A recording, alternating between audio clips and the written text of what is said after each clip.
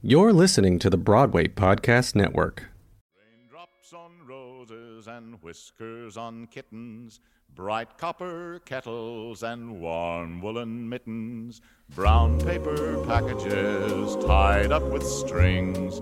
These are a few of my favorite things. I'm Rob Schneider. And I'm Kevin David Thomas. Follow us on our Facebook page at Behind the Curtain, Broadway's Living Legends. Or on Twitter at Broadway Curtain. All right. So, once again, I don't know what Kevin is going to tell me, and Kevin doesn't know what I'm going to tell him. Let's see what we got. All right. So, I'm going to take us in a little different direction. My friends out there, you'll have to forgive me because I'm really taking us into non-Broadway territory, but yet we're still connected. Absolutely. So, this is actually from a Disney film. Okay? A Disney film? Yes, and this happens to be a sequel to a Disney film. So it was a straight-to-video release. I love the look that Rob's giving me right now. So, my favorite composer ever was not my favorite composer. I'm giving it away, but was tapped to write 2 songs for this sequel to this movie.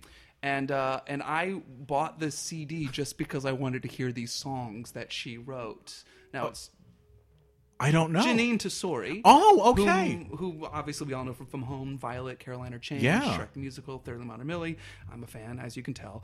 And so she was tapped to write the songs for Mulan Dos. Really? There is a sequel to Mulan. Now, if you go on Rotten Tomatoes, I believe it has like a 4.5 out of 10 like rating. However, there are 2 songs on there. She didn't write all the songs. She only wrote 2 songs from it. And she wrote a song called The Opening Number, which is like the Mulan's I Want song. It's called Lesson Number 1, sung by Lea Salonga. Okay. And then she also has another song called Like Other Girls, which is it's about a bunch of girls singing that they want to be like other girls, but it's about being strong and about being like, tough. Yes. And so and the song, that song opens, you start hearing it and you think, oh, I know this voice. Is that Pocahontas? Is that Judy Kuhn plays one of the friends, and so she's singing on it, and it's glorious. They're 2 songs that I find just little silly gems in the Disney sense of the word, but I think they're well-crafted songs. They're interesting to listen to. Leia sounds fantastic on her opening song, and it's fun. It's just a fun little 2 songs. You don't have to watch the whole movie; just get the CD. I didn't even know there was a Mulan 2. Oh. Straight to video release, baby. I mean, I got through Mulan 1 with the strength of my good friend Jack Daniels. That's right. That's right. Well, you might need some more friends in order to watch this other one. So this is 2 songs that Jeanine Tesori wrote. Yeah, I would love to know the story of why, how that came to fruition, because she doesn't. If you go on any of the websites or anything, she really gets no credit. Really, I mean, interesting.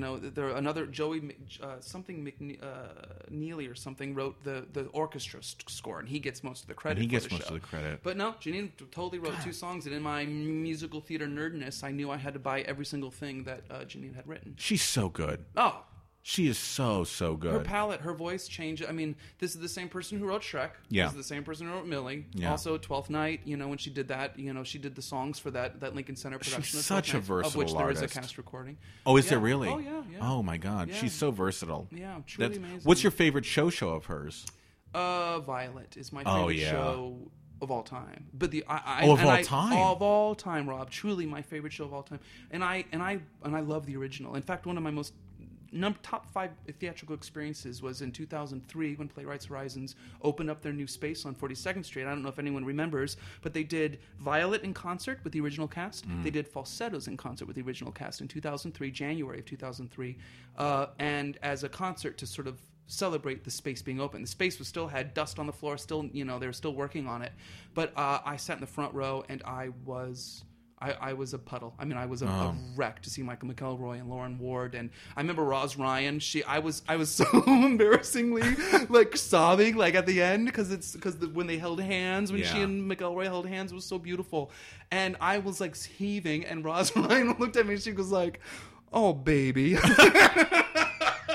Just pity during curtain call because I couldn't even stand. Like she was like, "Oh, baby." I mean, really? Like, I love. That's the best look from an actor in curtain call. Just plain out pity for said, the. "Oh, baby." Oh, baby. Wait, did you see the recent revival? Yes, with Sutton. Yeah, loved it. Same feeling, same emotions and everything. Oh gosh, it to me it is a beautiful story, and her music and the way she captures the storytelling in it is she's good. No one comes near her. I think, yeah. As far as living composers like that, she's just truly special. And, I can't wait to see what she does next. So yeah, that's why I like Mulan 2, because she still brings that same quality to this direct-to-video released Mulan 2. I am so impressed. You know what I'm really impressed by? As a grown man, you watched Mulan 2. That's what really impressed you. Now you're married, beautiful wife, but no kids, and you bought Mulan 2 into the house, and Guilty. I picture. Was it on a VHS cassette or was it a DVD? I believe it was a DVD. Wow, good for you. Yeah, I don't good think I for still you. have it anymore, but I definitely have the CD. I hope your wife threw it away. I hope she was just like, we have to talk about this. It's either me or Never Mulan again. 2. It's either me or Judy Kuhn. It's one of the two. Ooh, I don't know how I would that's choose. A tough one. I don't know how I would choose. I don't know how I would choose. All right, what do you have today? Oh, well, it's so hard because yours was so sincere and so wonderful, and mine is so incredibly campy. Well, even better. I love a good camp. All right. It's called the NBC We Are a Family. Have you seen this or no? Do you know what I'm talking about? I think so. So NBC in the 80s was having their 60th anniversary. Oh my gosh. And it was this big, and it's musical theater related, so don't give up on me yet. I don't know where they got this idea from, but they said, what if we took everybody from our Friday and Saturday night lineup, and we all said that they lived in a translucent 80s house together, and they're going to sing We Are a Family from Dreamgirls. I don't know. If you created this, seriously, if you were the director or writer or you came up with this idea, please email or tweet me, because I will take you out for the biggest steak dinner of your life to say thank you. I don't know. It was the 80s. They were on cocaine. But wait a minute. Let me tell you how it starts. First of all, the house, once again, it's translucent. There are no walls. There's just no walls in this house. They're such a tight family. They're not worried of intruders. Right. They're not worried that those bastards from ABC, Kate and Allie's not coming over to rob them. So they're like, we're open with this. But then the director was like, it's going to be kind of weird if they're just singing in the house. Let's give them household activities to be doing. No. So Nell Carter's sitting there and she's singing. She's arranging flowers. And then Charlotte Rae from Facts of Life, girls. She's cooking, and she's just like making everything, and she's and she sings, and she's got a great voice. Yeah, she was Little Abner, right? Yeah, she was Mammy Yokum and Little Abner. She just wrote an autobiography that I really, really want to read.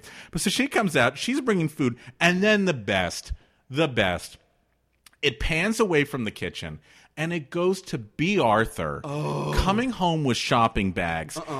And she comes in the front door, and of course she sings. Well, or down the octave. The octave. And she just goes, it's more than you. It's more than me. It goes upstairs to a bedroom, and it's Punky Brewster, Salil Moonfry. She's sitting there. And it's so clear that somebody had said, it's just a couple of lines of singing, she's going to be fine. She doesn't sing one note. She just stares at the camera awkwardly while Nell Carter sings the verse. And so what I'm wondering is one of two things happen. Either they were like, she can sing, and then they're like, my God, she can't sing anything. Right. Or Nell Carter was like, fuck that, I'm going to sing the last verse, and this little kid can just sit here and smile. I want to go with that option. And I'm really hoping it's that. So that's the most bizarre thing I've ever seen in my life. It's literally about 2 minutes of your life. You have to watch it. I'm watching it. And I want to ask B. Arthur, I'm like, what are in those shopping bags? What have you brought home for that family? But just to watch Charlotte Rae, and we are growing free. Then they all went to Australia like the Facts of Life does.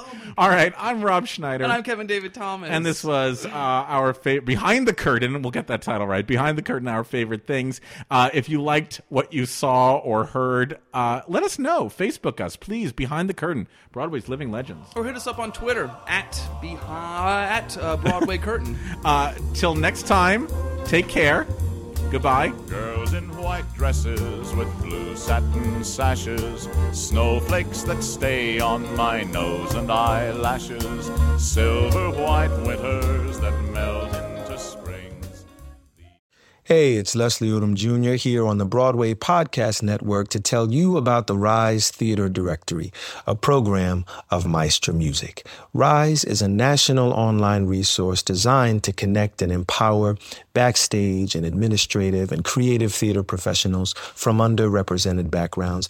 If you work or aspire to work in the theater community, this can help you find your next project. And if you hire theater professionals, search the Rise Theater Directory to find your next team.